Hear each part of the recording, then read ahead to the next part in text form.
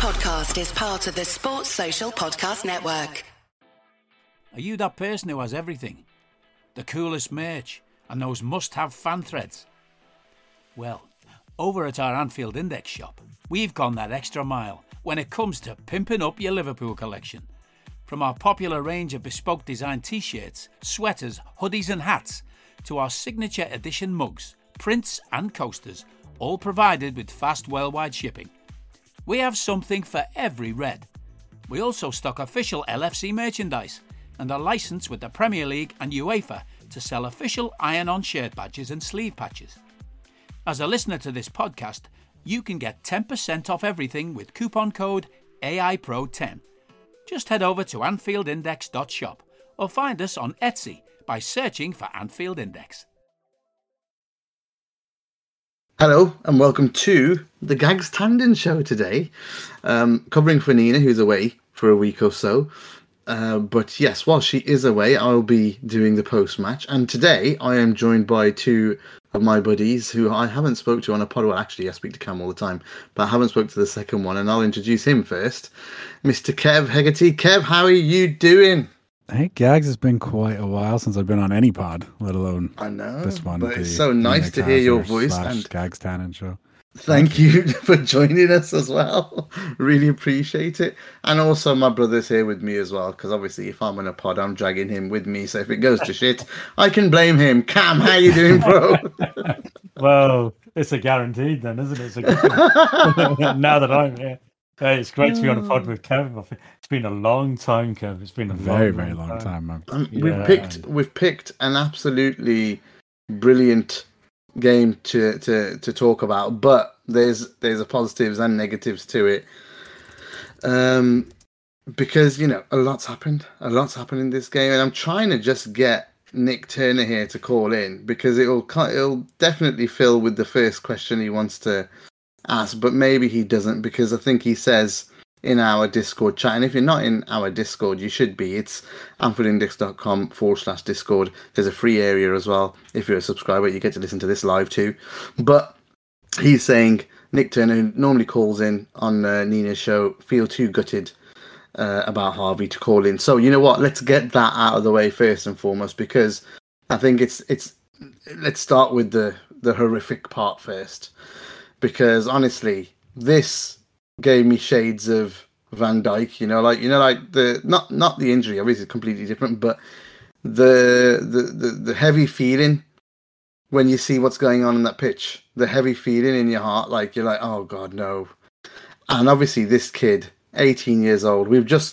Last night we were feeling really proud about another 18-year-old who's won the US Open, Raducanu, and now. Just less than 24 hours on, we're gutted about, an 18-year-old who's really suffered a poor injury. And I'd like to speak to both of you about him, because up until then he was having a great game. I don't think it was a malicious challenge. I don't think it was, but it was a poor challenge, obviously. But don't think he meant to hurt him. It's just one of those things now where the leniency in the game's gone, so people are just going to dive in.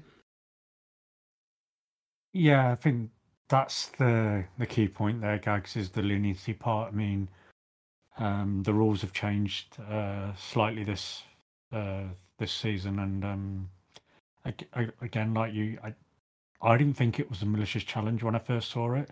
I mean, I didn't. I just felt, yes, he may have come in he was from behind and from the side, sort of. But it didn't. I think he made a genuine attempt for the ball. I don't think that. Why would he go in maliciously? It wasn't that type of game where there was nasty challenges flying around or anything like that.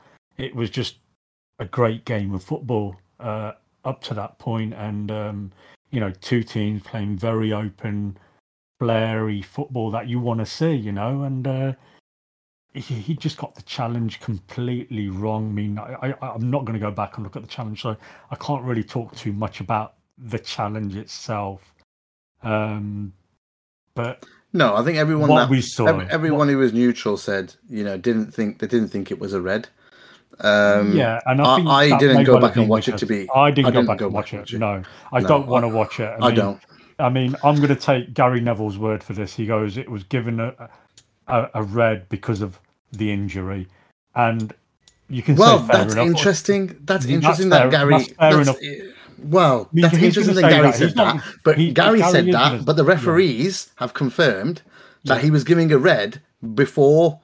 So what they were checking was that what VAR were checking was whether the red decision was right or not. Okay. I mean, That's what they've come out with. That was on the Sky Sports feed, which is weird. Yeah. Because he let the game go on. Why would he give a red after? That logic is out the window, right? What do you mean he let the game go on? Sorry. He didn't stop the game, did he? He only stopped the game because Mo Salah was screaming. Oh, he only stopped the game because of the injury. I see what you're saying. Yeah. The game carried on. Because Mo again, was like, what are you doing? This is disgusting. And Elliot You was don't go screaming. back and give a red card. You go back and give a yellow. You can go back and give a red, but that's my point. Because when you look at the challenge in real time, you don't see it as a bad challenge. You see it because the way he comes away with the ball. I didn't notice that bad challenge. I'm sure it was because obviously of the injury, but I didn't see that bad challenge because it was so quick. Sometimes you don't see the bad challenge, and it was obviously a really bad challenge. You could see how angry Klopp was. He was livid. He was absolutely livid. It was right in front of him, so he had a perfect view of it. I don't know what Pawson's position was at the time of the challenge. I just don't want to see it. It doesn't matter now. The bottom line is the poor kid who's been a sensational these first 4 games for us in the games he's played for us. We had such high hopes for him this season of playing 2,500, 3,000 minutes. He got in ahead today of the captain of the club. That's how much faith the manager had in him. He got in ahead of the captain of the club who's just signed a new contract for the club. That's huge. In a huge game against Leeds away. Everybody's going on about the atmosphere at Leeds, Ellen Road. It's vicious, it's frightening, it's intimidating, it's everything you want a football ground to be. And he's playing an 18-year-old head of an England international. And he handled it. And he handled it brilliantly because this week, him and Mo and Trent, they were a joy. They were an absolute joy. Just to say, it's literally the similar time to what happened last year with VVD because of the timing. I think it was 3rd or 4th game of the season with Everton as well. And we started a bit later last year in September, I think, because of COVID stuff. So we went into October, but it was that time where this injury happened. I don't think it would affect the squad like it did with the VVD one, but there will be some effects, and we'll go on to talk about that in a sec, Cam. But Kev, your thoughts quickly before we move on with this. I mean, I've just read out to you what Size put on Twitter. When worrying about Harvey, remember Andre Gomez's injury. It's not necessarily a season ender, so that is something positive from Sai on that. When you do have a break.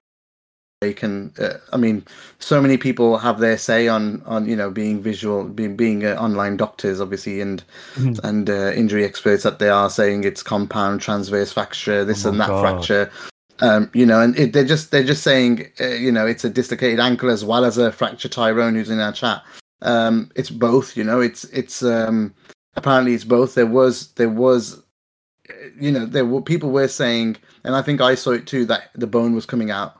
So it is a bad one. So, but what that happened with Gomez as well, right? So I'm just trying to be the slant with the positive side. I was going to say he didn't need oxygen, and he was applauding as he went off. Well, he must be a strong kid. He didn't go into shock in it. He didn't go into shock. So normally, if you go into shock, the only positive I can take out of that.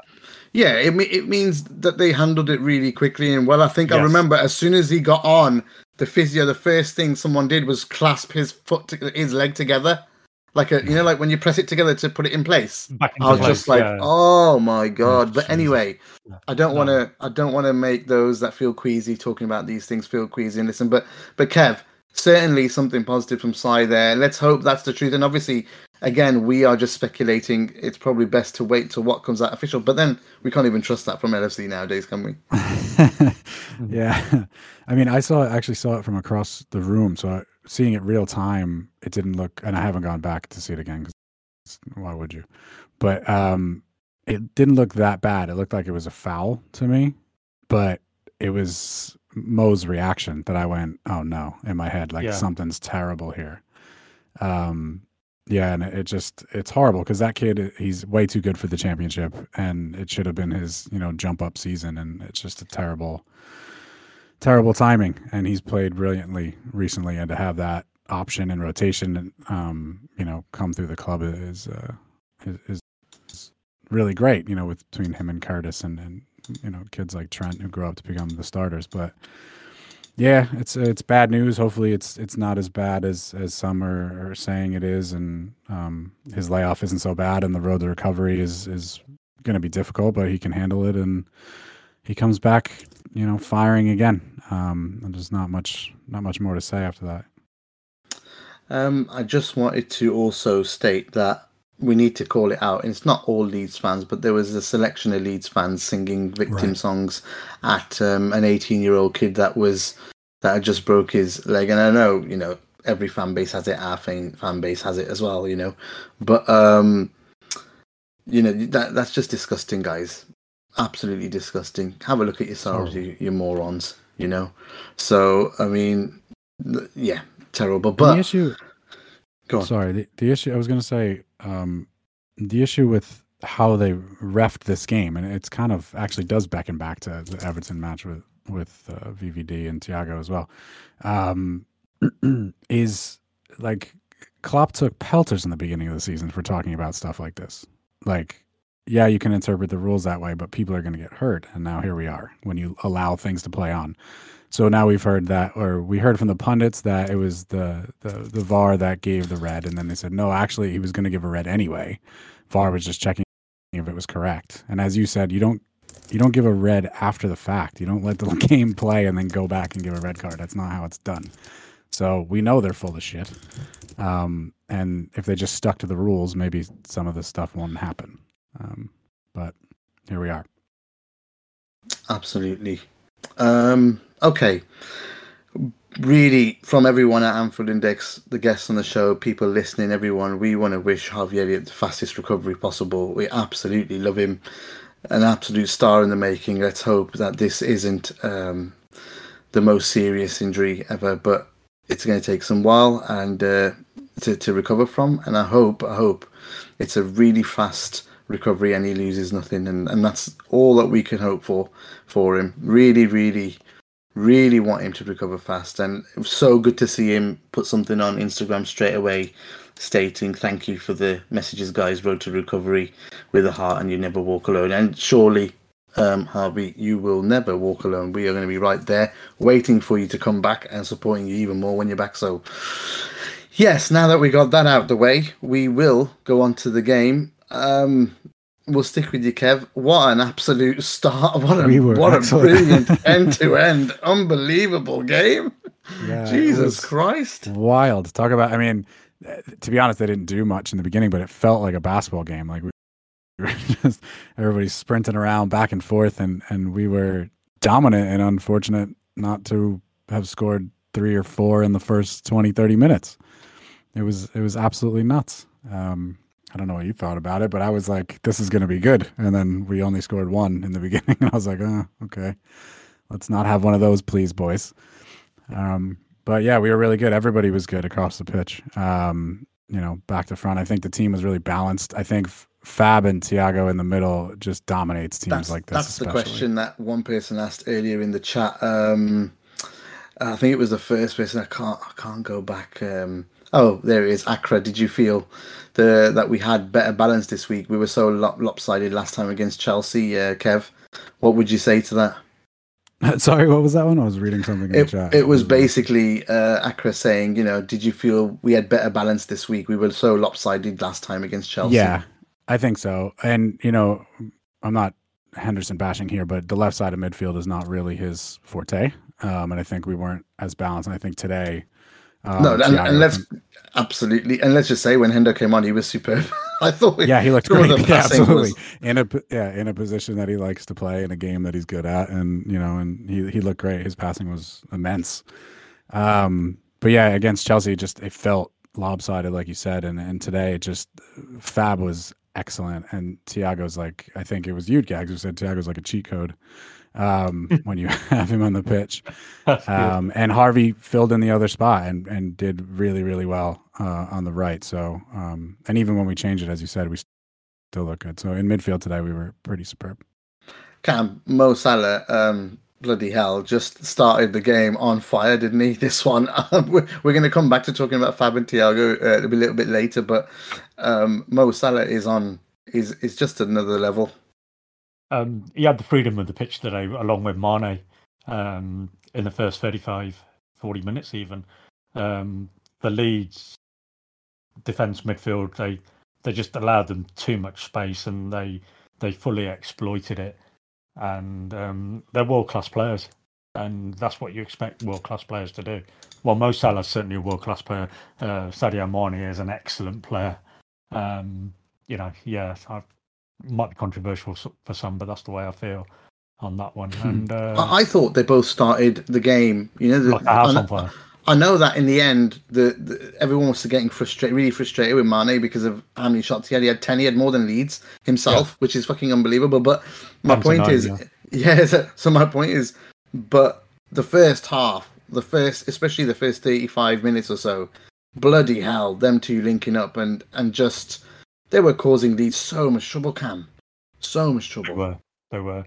I mean, but saying that as well, who was it who had the shot in the first 5 minutes? Was it Rodrigo? Yes. I think. And he hit it straight at Alisson. Yeah, it was And terrible. he had the whole of Alisson's right to aim at, and he should have just killed it in. And different ball game completely. That little bit of composure he needed at that moment. And I felt there were times where our centre back pairings were too open. And Bamford was excellent in finding little pockets of space between them and looking to exploit that space and, a better ball, a better touch, and who knows. I felt that was quite a few times throughout the game. So that was a little bit concerning for me at times that, we seem to be a little exposed there, and it's maddening that we played 4 games, we've only conceded 1 goal. And yet this game, because it was so open for both teams, our quality throughout the team just shone through today. It was fabulous to watch. It was like every other minute I just kept going, "Oh, why haven't you scored?" It just felt like every 2-3 minutes that was the case. And I just thinking, just before we scored the second goal, that came from the corner. We'd missed a glorious chance, hadn't we?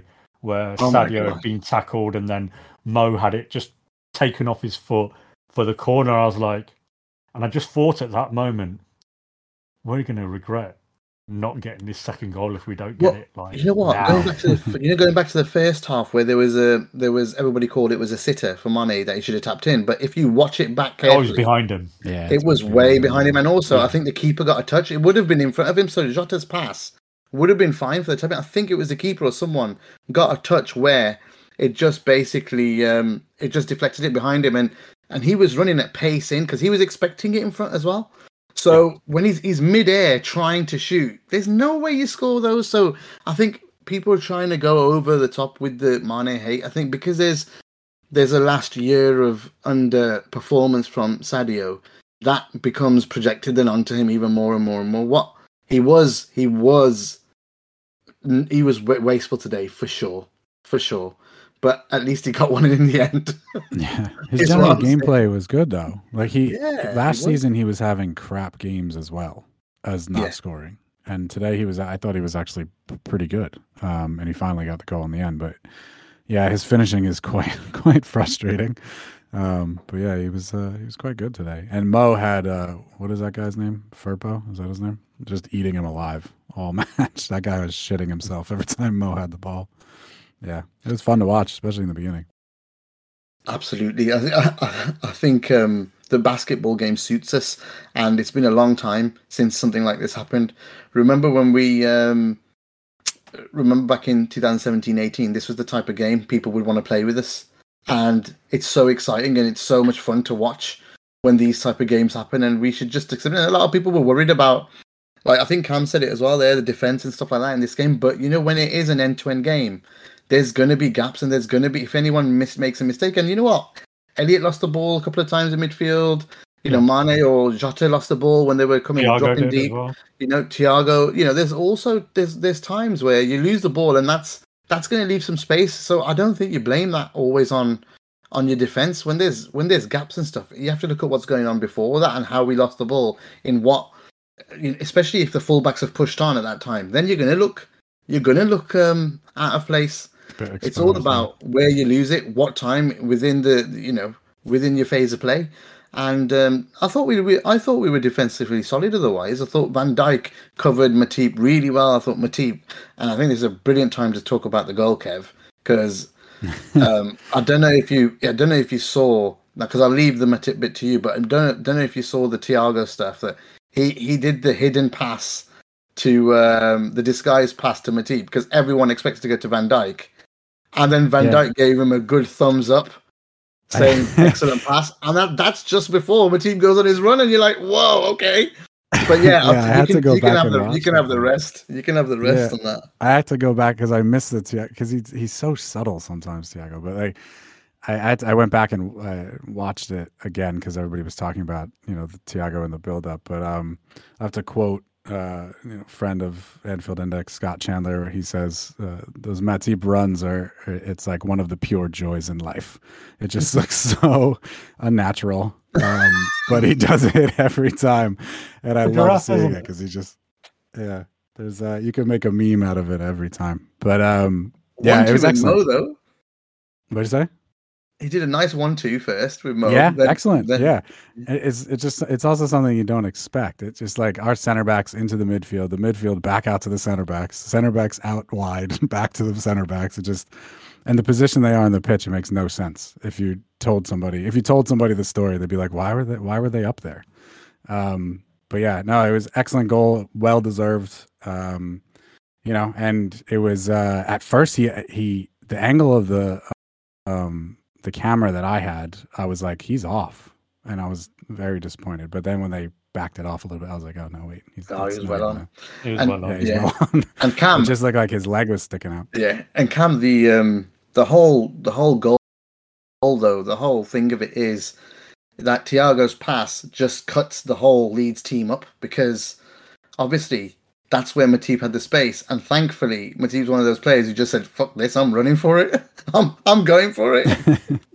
It just opened up for him, and it opened up quite rightly, as you said, because of the Thiago pass, and that is what a world-class player will bring to your team.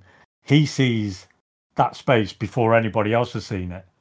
He already knows that. Literally, he already knows that space is there, and he's exploited that space, and that's what's enabled Matip to do his giraffe impersonation, galloping forward.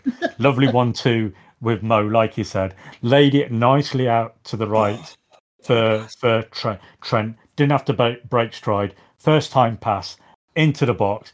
And it's just as well Mo stuck a leg out and put it in. Because if it had gone to Mane would have been offside. Yeah, right. Yeah. So that's what made that goal that little bit sweeter.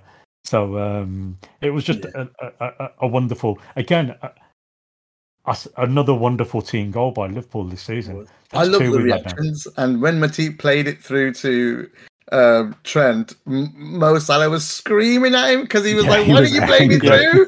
And then when he exactly scored, what Adam Patricioni just said in the chat. Oh right, okay, I missed that. And then when he went to, then he went and thanked him afterwards. It was brilliant. But I mean, I thought all of that was lovely, and that's the type of thing we want to see from our centre backs, especially when those type of things happen. They get overloaded on that side, and I'm sure the manager, they would have worked on things like this, and when that comes to fruition, the coaching staff love it. I think the other part of this first half, Cam, sticking with you, was Fabinho, and he got a yellow early on, but I thought his reading of the game in that first half, he broke up so much of Leeds' play and intercepted the ball so well at times. He did. Again, one of our other world-class players. doing what a world-class player does. Play like a world-class player. He was fantastic. Stating all the obvious here, aren't I? Captain Obvious, you can call me today. Yeah, yeah, that's new for you. So no, it was one of those yellow cards that I think he only got because one of the Leeds players had been booked earlier, and you know what referees are like. They sort of feel they have to balance things out, especially when it's against an away team. It wasn't a yellow for me. It was a clumsy challenge, but it wasn't worthy of a yellow in my opinion. And I was sort of a little bit on edge every time he was going in for a challenge because I just felt he's going to get one wrong, and it happened in the second half. He got one wrong, and I thought, crikey, if he's given the first one as a yellow, you quite easily give that as a yellow now.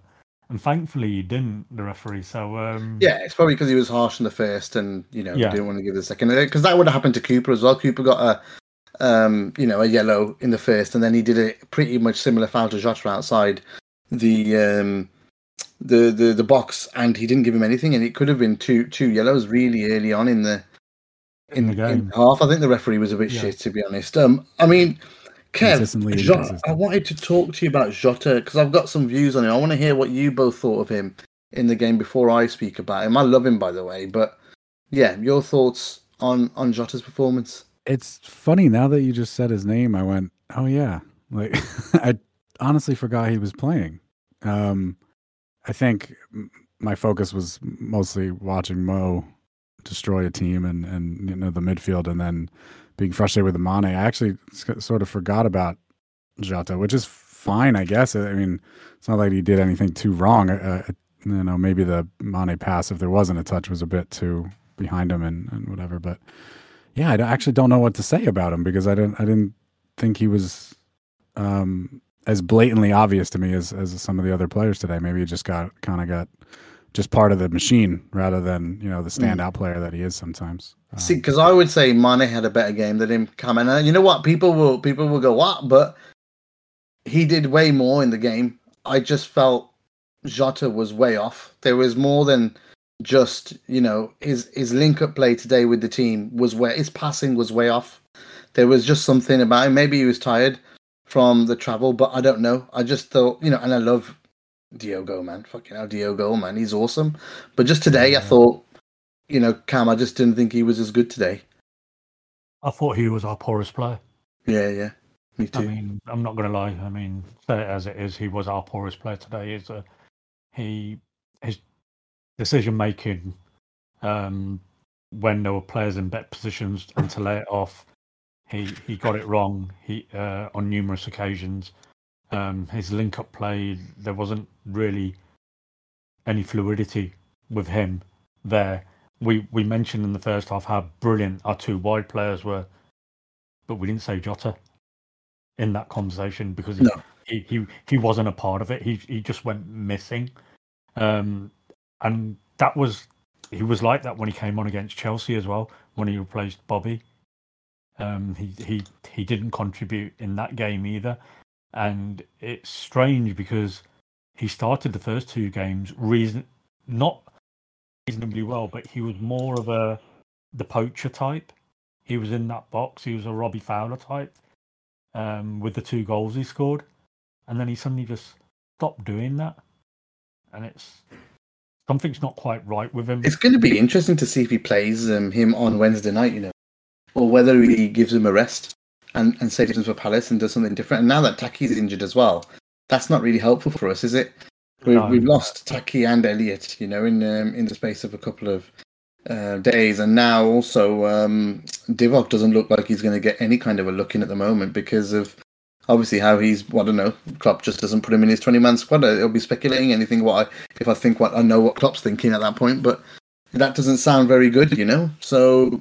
All of a sudden, there is a little bit of a lack of options there. Hopefully, there's an opportunity for Ox now. Yeah, Ox absolutely. Played in pre-season. He was played as the number 9, wasn't he?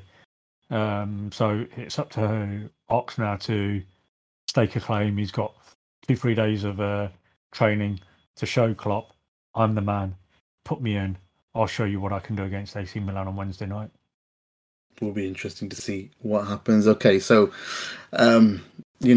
once all that was going on, we had a whole load of other chances being missed in that first half. There was, Leeds didn't really. I don't think Leeds really created much. I think their XG was 0.14 with someone, and ours was 1.97. So really, a 2-0 would have been fair at half time. We come second half, then we pretty much score straight away. Kev, again. This one was scrappy though, wasn't it? This one was scrappy. Yeah, it's scrappy, but it's I guess it's causing chaos in the box kind of thing. Yeah, VVD gets a header in. He should have scored first half, shouldn't he, VVD, by the way? Yeah, he should have. He was wide open. You would put money on that one. But yeah, he looked couldn't get good connection, I guess. I don't know, but I'm sure he won't make that mistake again. But yeah, there's just chaos in the box a bit. Fab is lively, and then there we go. And I'm always happy when Fab scores. He's fun.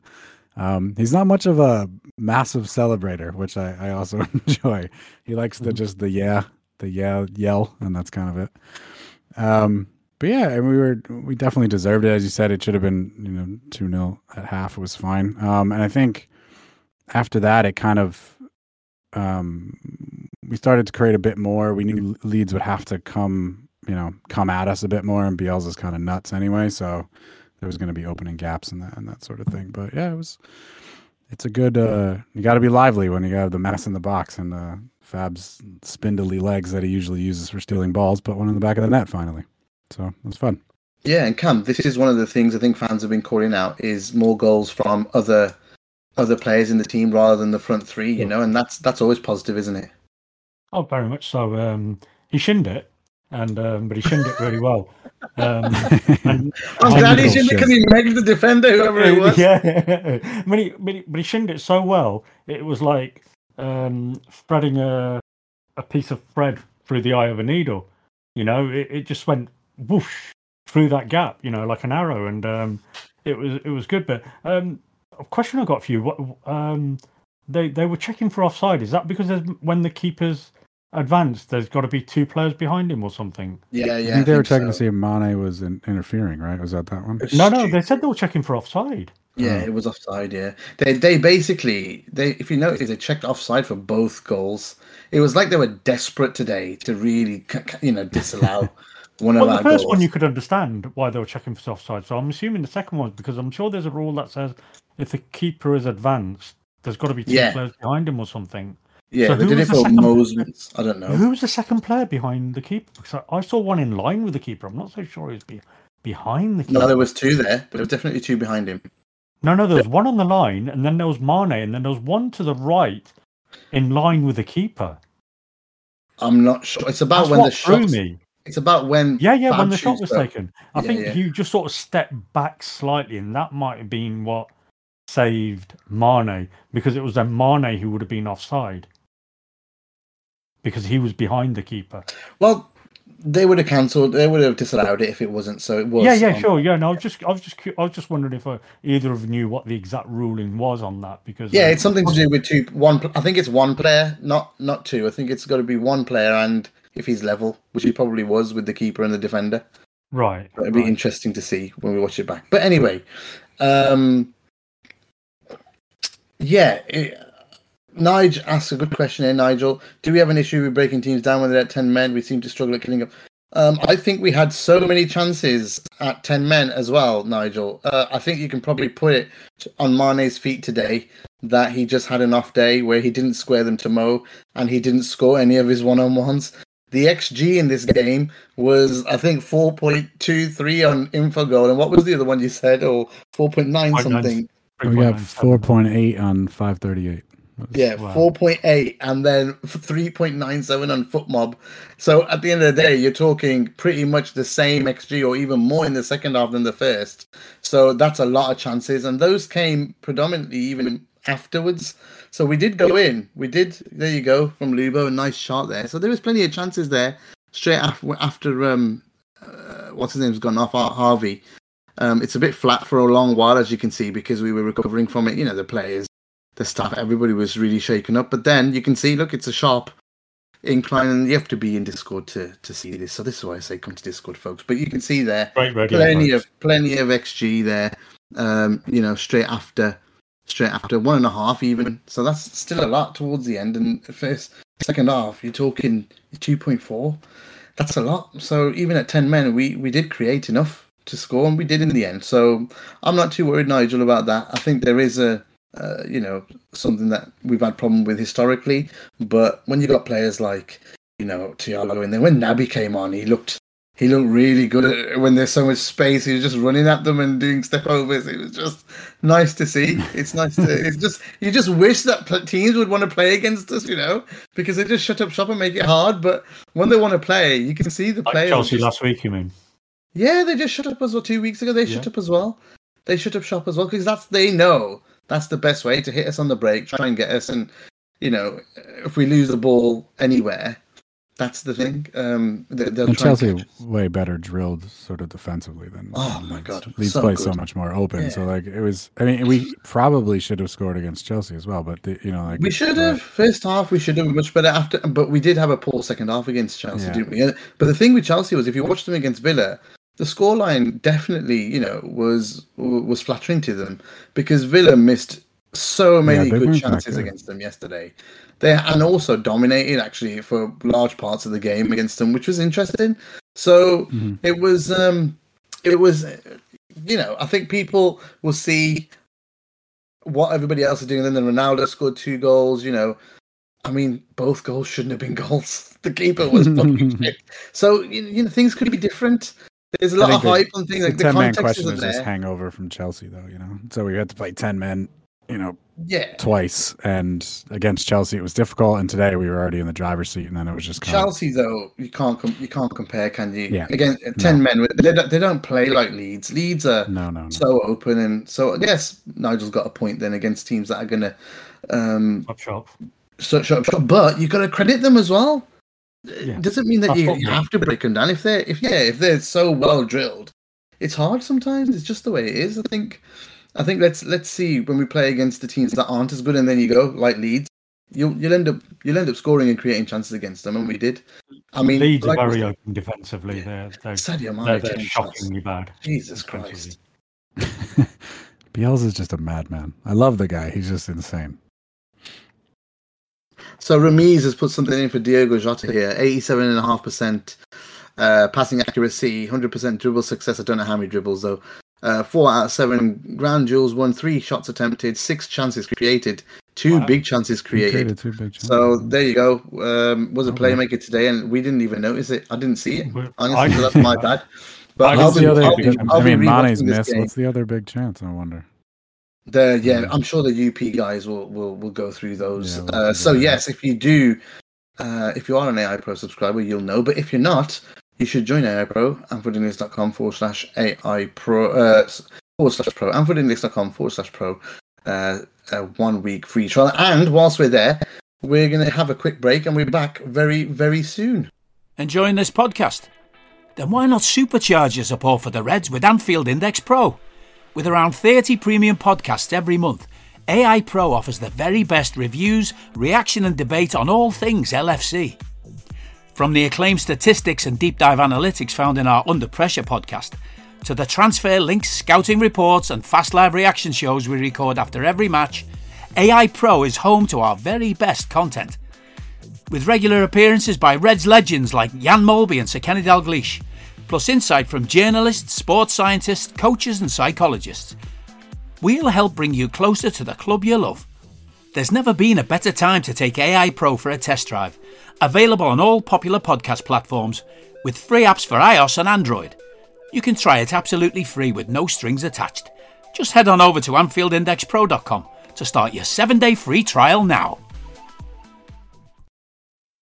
Okay, thank you for waiting for us and back from the break. In the second half then, is there anything else, guys, that we want to talk about? I think we should talk about the Fabinho and Fab run that they're on at the moment. I think it's Beasley has tweeted about it.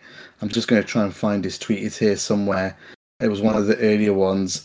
So now Fab goal, Thiago assists. They move on to 1-9, drawn 1, lost none. Goals 424 against 5 when starting together in midfield. I have been saying it for a long time. It's nice to see someone come up with the numbers, but these two are the key this season to starting together for the big games. They need to start the games we think we're going to have a tough time in. Let's go Kev first. Yeah, no, totally agree. I was saying in the Discord chat during the match, which is a fun one. Again, join Discord. But that these two, their spatial awareness is insane. And I think obviously they're very skilled with the ball and they're good passers, and Fab could shut down probably any player on the planet, but they just know exactly where everything is going on the pitch, defensively and offensively. And I think even Thiago is slightly underrated defensively. He just seems to be in the right place at the right time, same as Fab. I mean, that's sort of Fab's job, but and these guys just know where everybody is on the pitch at any moment, and their head is constantly on a swivel. And yeah, just their spatial awareness is incredible. I haven't seen many better. Busquets at his prime kind of thing, like that sort of total awareness of all that's going around you, and you can break up plays when you have to and start plays when you have to and calm the play down when you have to. And I just think I think Gags, you were saying the difference, Genie, who I love, but the difference between Genie and Thiago is that Thiago's always forward. There's always a pass to make, and he'll make it before anybody else sees it. And that's just the difference. What Genie brought, we shouldn't belittle what Genie brought. I'm not comparing them. Yeah, I think what it just does for the team is what you just said. It makes us into a forward-thinking team first and foremost, immediately. And I think that's what Harvey does as well. Harvey finds himself in those positions to be able to pass to, whereas I don't think Ginny was doing that. So wherever Ginny would play left or right, normally it would be left anyway. But do you get what I mean? There's a sort of difference between those types of players and what they're looking to do. And I think that's why Harvey was playing as well, because he brings that to the team. And I don't think someone like Ox brings that anymore. And that's kind of damning on Ox when a kid's starting before you like that, So it's interesting. I think now that used to be Ox's game too. We had him for the legs and the constant pressure and the constant running forward and always forward thinking, and he's kind of taking the back seat now, post injuries and all that. But still, there's basically an 18-year-old was easily getting minutes over you, and it wasn't even close. But yeah, no, the midfield today was great. Before the injury and after the injury. And I think, as you said, Fab and Thiago are the key to that. It's them two plus one more on our toughest matches for sure. Some Thiago love here as well from Ramiz, who shared some stats. Cam, 74 touches, 55 passes, 90.2%. 1 clearance, 2 interceptions, 4 out of 4 tackles, 1 I hate tackles. Stats, unfortunately, they're a pile of shit. 4 out of 4 long balls, 6 out of 6 ground duels, 100% aerial duels, 100% dribble success, 1 assist, which is probably a big chance as well. And let's talk about that goal for Mane at the same time. Hendo with a lovely pass over to him, wasn't it? Yeah, it was a great pass from Hendo. I say it was a great pass. I thought he was looking for. It was Mane who was just inside it. Well, this is it. We're never going to know, are we? Because of what actually happened, because Thiago was there, it turns into a great pass to Thiago. So let's give it for what it is. It was a great pass for Thiago, and Mane had to finish one eventually, didn't he? I mean, he had so many shots today, and it almost felt like the first one he got on target. It was just one of those games where he just didn't seem to trouble the keeper at all. So finally a good finish though, and a lovely. It was a lovely turn. It was a lovely turn. So wonderful finish into the bottom corner, and he deserved his goal. But Thiago and Fabinho, Kev summed it all up wonderfully in his comments there, and they are just a joy. They work so well together, and when you've got two players who work really, really well, you could almost think, right, okay, that's our rock there. We can now then think about okay, we're going to start those to the majority of the games. We can start tinkering around with the system with the 4 around them then. You don't have to go 4-3-3. You can go 4-2-3-1, as some people seem to think this is what the system that Klopp wants to play the majority of the time, even though he's not really played it that often in the 5 years he's been here because he hasn't really had the personnel. Maybe he now has the personnel to do that, or he can go 4-2-2-2, or you can go 4-4-2 even, because you've got a wonderful spine going through the team now. You don't have to move Thiago specifically out to the left just to play a 4-3-3. We've got options now there in midfield. We've got options to change formation, and that can only be good for the team going forward, because other teams ain't gonna know what the fuck's gonna hit them. Yeah, I'm so this may excited. be a bit of revisionism with that. If that felt like a very Sadio Mane goal, the swivel and fire as soon as it gets out of his feet. So I'm happy for him that he finally got one, and then hopefully a ton more come after this. Sadio, come on, we need you to stop being space jammed. We really do. But like I said, going to the midfield, Thiago and Fab were brilliant. Elliot was really good. Hendo came on, I thought was excellent in terms of breaking the game up. And then he also made some brilliant passing. It was against 10 men, so it was a little bit easier. But when there's space, Hendo was able to find all those excellent passes around the pitch. And I really enjoyed watching that side. So more of that, please, Hendo. Fantastic.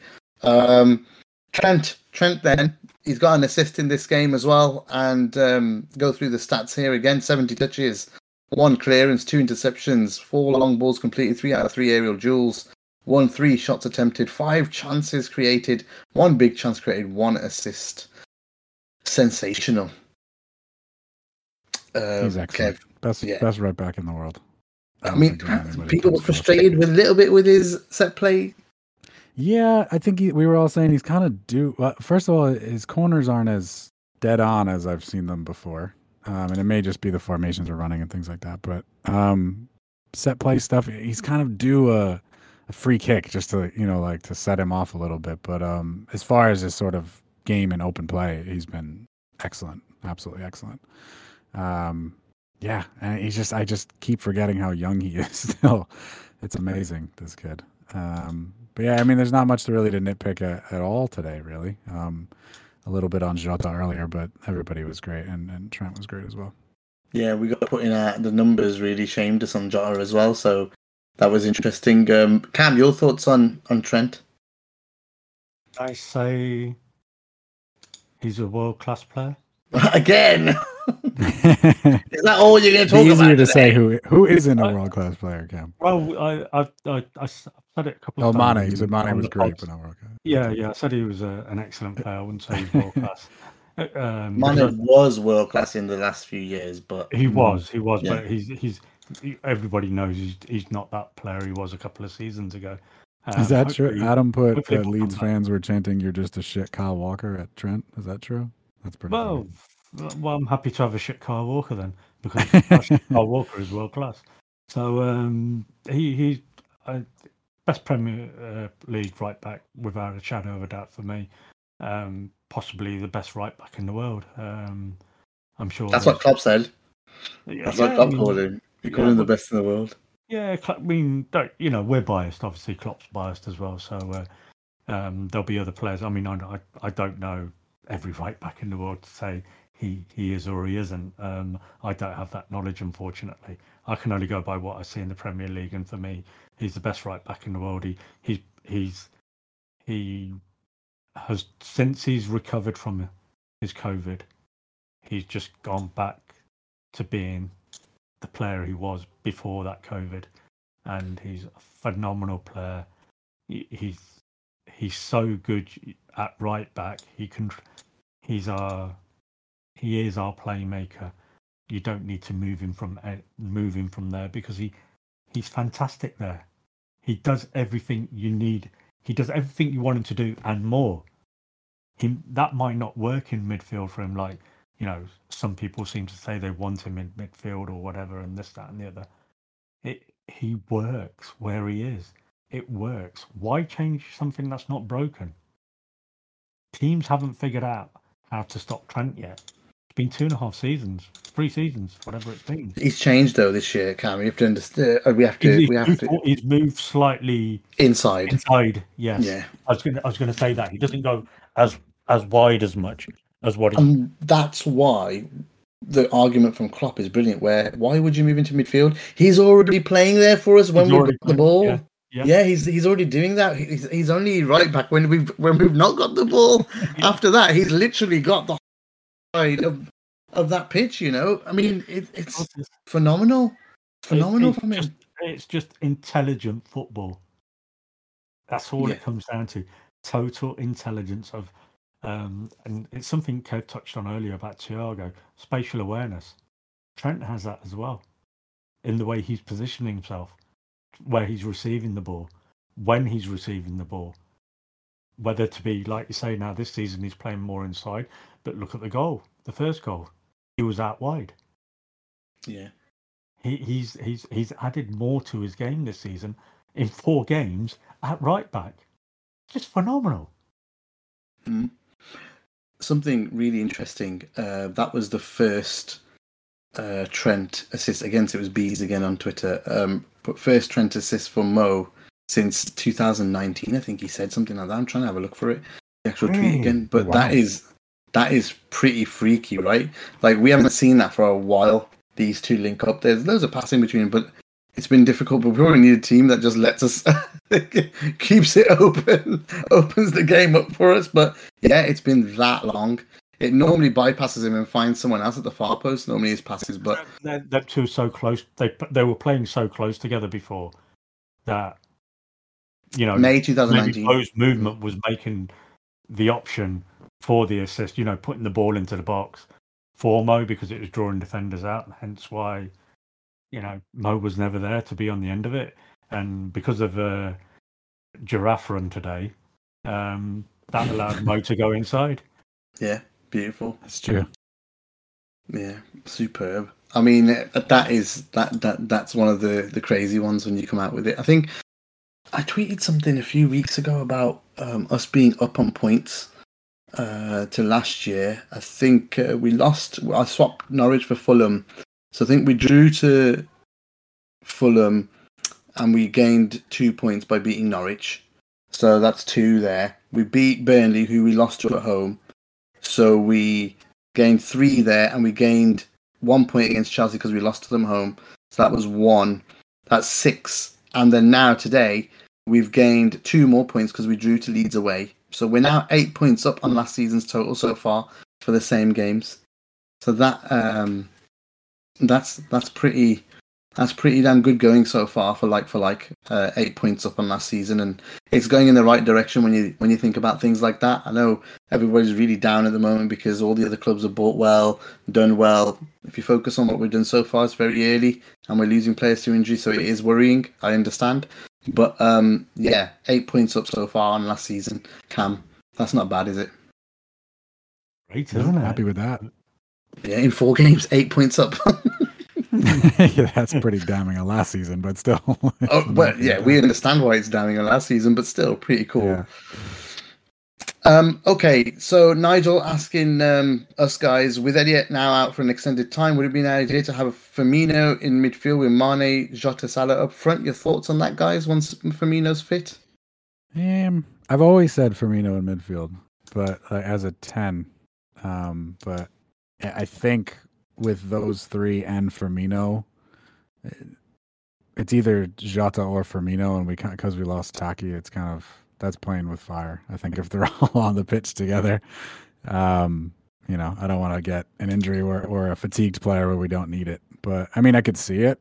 He's probably got the skill to play in midfield, but I think that's the right. And I've been calling for it for a couple of years, but yeah, there's a minutes issue there. I think. I think there's a worry, Cam, and I don't know whether you agree. Is that if we play your 4 options that are going to be up top, you're kind of risking it a bit too much. Yeah, you probably are. You've got to rotate the 4. Obviously, Firmino's not fit, so we don't know how long Firmino's out for. You could see it possibly in a 4-2-3-1 with Bobby in the middle of the three, with Jota at top and Mo and Mane obviously as the wide players in the three. That's a possibility of playing Firmino closer to the midfield, because it's, as we've always said, Bobby comes looking for the ball anyway. He drops into midfield. He wants that ball. He wants to create. He wants to be the link-up player between the midfield and attack. So he tends to do that anyway when he's playing. He's not your number 9. We all know he's not going to get you 20 goals in a season. He's the guy who creates the movement, who has the movement to create the space for the others to exploit. So I think in midfield, as big a loss as Harvey is, you've got to think we've got players who can come in. You've got Hendo, you've got Naby, you've got Curtis Jones, who will now get more minutes again because obviously he hasn't featured yet this season, and we all know how good he is. Who else have we got in there? Steve P just said, sad but true, Harvey injury gives Curtis a chance to get more games, or even Gordon to get some minutes if we have to. I doubt we'll see Gordon. He's just got into the under 23s, hasn't he? And he's really an under. He was brilliant though. He did look really, really frightening. Like for a kid to get in the right positions, Jesus. Yeah. But it's Mo's spot in it. He plays in Mo's position, I think. Yeah, and well, is he? No chance. He's not. We won't see him in the league, I don't think. No. Maybe in a cup. We'll see him in the League Cup against Norwich, possibly. If we see him in the League Cup against Norwich, that will be a sign that he is being considered for the first team. So but Curtis is the discussion, for sure. Yes. And I'd love to see that too. I think Elliott went above him, for sure, but now Curtis is going to end up getting minutes because of the Elliott injury, I think. And we need to use him, to be honest. We have to. We've had to... We have to use the players we have. We have to. And I know it's the other side, but it means Hendo now gets that right-sided position, makes it his own, and maybe swap with Thiago a little bit, and then you have Naby left. It's gonna have to be the case. I think Curtis has to play when, Fab and Hendo are playing, maybe, just so there is that protection and there is that experience next to him. And maybe you play, Fab, Naby, and Thiago in some big games, which would be very sexy indeed, I think. Yeah, love to see that one. That would, but there's two midfields there. It's all about whether we have that somebody for Fab now, really at the 6, which is the thing. So maybe Ox is going to have Hendo, isn't it? Yeah, it's going to have Ox is going to have to play when Hendo goes 6, maybe, or something, or something like that when Hendo needs a rest. But my key point has been since the start of the season, since we didn't buy anybody in the transfer window, and I want to hear whether you guys agree with it or not, is that it's now on Klopp. This season is really on Klopp. So people talking about depth charts and stuff in the chat and all that, but he has the players. He does in terms of midfield and defence. And I know up top we feel that we're a little bit short, and I agree. But in terms of midfield and defence, where last year's problems were, he has plenty of players now in terms of centre-backs where the issues were and central midfield where he can rotate nicely. And it's got to be no mistakes from Klopp more than anything now, I think, because of what we've done in the window. I don't know whether, Cam, you agree with that? He's got to not do favouritism. He's got to choose rotation ahead of that and make sure everyone gets minutes and make sure everyone's playing weekly so that if we do have injuries, players are fit and ready and already integrated into the squad and into the team, and that has to happen no matter what. He didn't show favouritism today when he dropped. No, absolutely not. When he dropped Hendo. So far, so good. Yeah. And, you're at the top of the league with everybody else who's got 10 points. Where people were worried, pressure game for us, and we were brilliant today. No mistakes at all today. So maybe subs were a bit late, maybe, but I don't think I feel well. You can say the Harvey sub was 2 minutes too late, wasn't it? In that, for what happened, because he was about to come off apparently, and so that was really unfortunate in that respect. So Klopp's never been great at substitutions. I honestly felt there was a point where he should have looked to taking Fab off, because I honestly felt Pawson was looking to give him another yellow card, and You could have just quite easily at 2-0 shuffled Hendo back into the 6 and brought Naby on to complement Thiago in the midfield. It would have been fine against 10, against 10 men. So Klopp has never been. He's always generally very, very slow with the subs. You could have easily got 20 minutes out of Naby today. Easily 20, 25 minutes. So, but they don't like to make the third substitution too early in case there is an injury they need to account for. So that's the counter argument there, I guess. He's really got to use his squad wisely this season. He's got to rotate. You never know. He might even go 3 at the back because we've got 4 great centre backs. Push to make it a 3-4-3 even. Who knows? He has played 3 at the back before. Yeah, and if he's short up top, 3-5-2, so he only needs to play 4 he needs to play 2 up front and has the one in reserve always. Yeah. So he's got to be thinking outside the box again. So formations are going to be key. Rotation is going to be key. He's never liked a big squad. We know that. He's never had a big squad. He doesn't want a big squad. Big squad causes problems in its own way. There's other challenges with big squads, especially for a manager who doesn't generally like to rotate as much as what we think. He doesn't rotate the back 4. He doesn't rotate the top 3. No, he doesn't. He rotates the midfield, doesn't he? But he has to this time because they were so injured. They were so injured last year. Yeah, of course. But last year was a bit freakish. Of course it was. Yeah, it's the freakish. It's one of the top 10, I think, freakish seasons in Premier League history, or top flight history in England, which is crazy in terms of injuries for one team. So I know we all go on about it, but obviously we have to listen to that. Vinido says Indy saying, so that's Indy Kaler, God bless him, saying that he's out for 2-3 months. I don't think Indy will know so soon. Vinido, unfortunately, I think it's gonna take a day or so to he's gonna have surgery yet and stuff like that if it is required. I think Simon Brundish was saying privately to us it might be, but again, it's all speculation because no one knows anything yet. Apart from the physios, until news comes back from the hospital. Absolutely. So what the extent of the actual injury is. So people are just guessing at the moment. Yeah. It doesn't help anybody, does it? I mean, no, it doesn't. We all want to know, obviously, but we'll know. Yeah, and to be honest, I feel like we'll find out on AI if we do. We've got some people that some knowledge. So it'll take time. It'll take time to find out. It'll be midweek, I reckon. But there you go. Dave's just summed it up nicely. Yeah, Dave Hendricks just coming to the chat. Said nobody has any idea how long it'll be out. He won't have a scan until the swelling goes down, so they won't know the extent of the ligament damage. He has a typo there. This is unlike Dave. But and also, if you want to listen to Dave's thoughts on this, you can sign up to AI Pro and go and listen to Post-Match Raw. AnfordIndex.com/pro and 7-day trial as well. Good way of getting in another plug. Apart from that, then, guys, is there anything else you'd like to talk about? I think it's a very positive result, but obviously feel down and feel a bit low because of the injury. But Kev, it's a good start to the season. Yeah, I mean, I feel let's put Harvey aside for a sec. I feel really good so far about the season. I know everybody was kind of down, or most were kind of down after the close of the transfer window.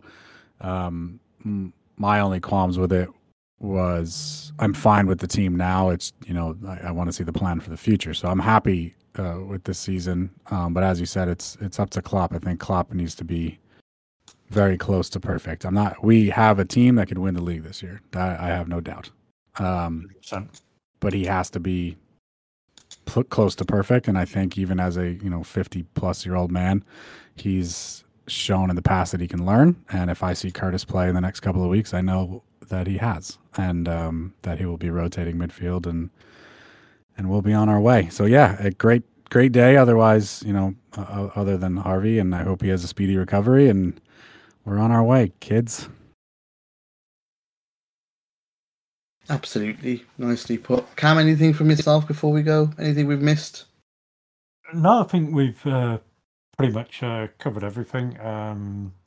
I was surprised by the Jota numbers. Absolutely. But the eye test told me differently. Yeah. So it shows you've got to have a balance between the two. Fantastic result. Ultimately, the 3-0 win. It especially like I think you mentioned earlier, and I think somebody mentioned it in the chat earlier as well. Coming on the back of the teams around us all winning yesterday. There was times previously in the past where we haven't taken, we haven't produced when we've needed to in these pressure situations, and there's been occasions in the past where we haven't taken advantage when we've had to. It's nice to see that they played the way they played today. They played with a sense of freedom and purpose, and they didn't look pressured at all. They didn't play as if they were trying to chase a result. They let the result come to them because they knew they had the quality and they knew they were so much better than this Leeds team. And ultimately that did show on the pitch. So I think it's a great sign for us going forward. Try and take as many positives at the game as we can. I'm sure that's what Klopp and the team will be doing and telling all the players. And all the best to young Harvey Elliott. I will be having a word with a lass I know who's a friend of his sister's, and I'll try and get a little personal message across for his sister. So. Oh my days! Someone just posted, my son has just broke his arm at a footy game this afternoon. Who comes in on the next bed to him? Harvey Elliott and his family. They've given him his LFC top from the game and his shoes as well, or shoe. Son's buzzing now. That is a lovely touch from Harvey Elliott. And you know what speaks? You know the big thing that people say about Harvey. And let's end with Harvey. Is that Harvey's a mad Liverpool fan as well? Mad Liverpool fan. So is his dad, who I think is his agent. I'm not sure if he's changed that or not, but it's supposed to be his agent. And apparently both mad Liverpool fans. So this is a dream to be here for Harvey. So when he's playing, you can tell that it means a lot. It's not just a kid that's come from down south. He supported the club all his life. He's 18 years old, and he's young, but he's loved the club. He supported like we have when we were kids, even if we're not from Liverpool. So to play for the club, I mean, it's just a dream, and it hurts a little bit more when you talk about it of what's happened to him. But I'm sure that he's going to come through this and really work hard, and the club's going to support him like they support all the players. And you know what? There's going to be people like Joe Gomez, VVD, all talking to him, giving him that support because they've just been through it just now as well. Hopefully his isn't as long as that though. You were saying something, Cam? Miracles do happen. Yeah, absolutely. We don't know. We're going to find out midweekish. Let's see. Something will break. There'll be some kind of news, and if not, we'll discuss it on Air Pro. We'll try and find. Okay, guys. Thank you so much for listening in live. All of you subscribers on AI Pro who listen in live, we appreciate you. Some familiar faces, some faces we haven't seen before for a long time. But yes, thank you so much. AI doesn't really work if it wasn't for you guys, and obviously our excellent guests Cam and Kev, who are also very good friends of mine that I've spent some good times with. Thank you so much for supporting me today, who's going to be back soon, I hope. But while she is taking some time out, I'll be here, and let's see how Liverpool get on in the midweek. Before we go, Cam and Kev, any thoughts on the AC Milan team that Liverpool might put out? That would be a good way to end the pod. And look, there's Adam Patricioni with a depth chart for you, just to help you. So perfect. Yeah, go on, Kev. What do you reckon? I think the probably the highlighted the bold players in midfield. It'll probably be Fab, Thiago, Hendo. I would think. I'd like to see Keita play. I don't think Thiago will. You think Thiago? You'll see Thiago. I think Naby's coming in definitely. Fab, Hendo, Keita. I could take that too. That's just. As long as everybody's in the right positions. Keita's looked good when he plays. Fab is immense. Hendo was great today. That's fine by me. I don't know the story on Bobby. Do we know the story on him? Not yet. No? Not yet. It was a grade 1 tear, so it wasn't a big hamstrings. Okay. He should be back soon. But Cam, midfield, whilst Kev started there, it's a hot topic. What do you think if it's Hendo as the 6 and Curtis and Naby on either side? Yeah, that's what I would have said actually. Or it could because it looks like Fab was getting a bit leggy towards the end, wasn't he? Yeah, I mean, I think possibly he could even go Hendo, Thiago, Naby. I wouldn't necessarily start Curtis straight away because Curtis hasn't played any minutes this season yet. So you could see Curtis come on for maybe Thiago later on. Well, because Curtis could get 60 though, couldn't he? And then you get Thiago on instead. You could do that. I also think you might see Konate start in place of Matip. So you think he sticks with VVD? Because that's the big one for me. I really want him to put, Konate and Gomez in, and I haven't played together yet, but Gomez was great at left side last year. I'd be happy with that as well, because I think this is where you've got to be thinking it is two different competitions. AC Milan are not the AC Milan of 2005, 2007. Obviously, we're not the same Liverpool. They have regressed a lot over the years. They're not the force they were. So again, this is the time to manage the minutes. Manage the minutes of your players. I mean, we don't want to be risking injuries to players when we have quality players who can come in and take up some of those minutes. So the league and Ibu and Gomez need to be built up. The league is always the bread and butter. You're right. We can't make the subs, can we? Or are they still doing 5 subs in the Champions League? Depends if they're still doing 5 subs in the Champions League or not. I think it was to continue for another year because of the pandemic. Yeah. If that's the case, that's better for us. Premier League was stupid. Yeah, it's better for us if that's the case. Yeah. So, I mean, it's going to be interesting because obviously Robbo and Tsimikas, because Robbo's been flogged by Scotland again. So, and played a lot of minutes again in for Greece as well, didn't he? But he's had a break now, hasn't he? Since for a week. By the time he comes to Wednesday, so Tsimikas would have got that rest while Robbo wouldn't. So it'll be interesting to see what he does. But I think making too many changes also hurts us. So that's the worry, isn't it? We're going to be between a rock and a hard place. I just don't want anyone to break down like a Fab or a VVD. I just wouldn't want the spine to go again. That's all, and that was my worry. Spine? We are mentally damaged and mentally scarred because of last season. We are, man. Honestly, it's really bad. I think you could take a chance this week. No, so but then it's 3 games in 6 days, dude. Yeah, Palace. You've got to rotate. You know what's hurting me? I want to see Naby and Minamino back for Palace because they were awesome. Minamino's injured, right? I know Minamino's injured, but that's what it would have been just great to have them two back because that was our best result last season, 7-0. I guess it's the lads. Palace is at home. We got 2 home games, which is good though, isn't it? Yes, it is good. And then 3 away games in a row. Jesus Christ. Yeah, it's swings and roundabouts. Yeah. Absolutely. But the next 2, win the next 2.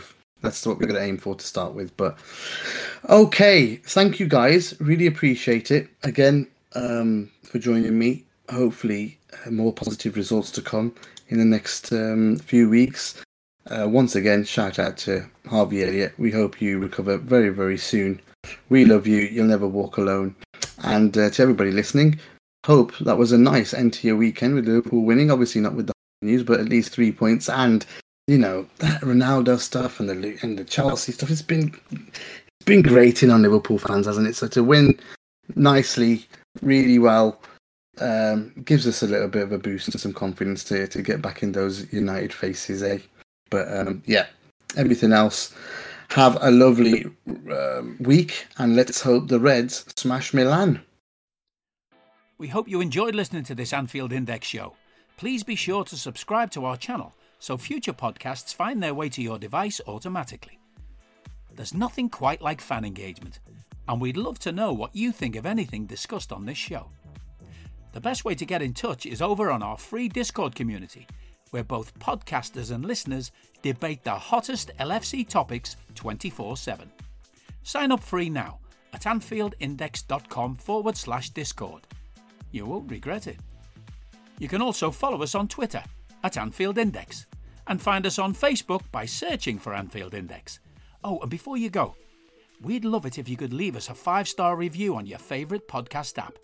It only takes a couple of seconds, and it means the world to the people who create these free shows.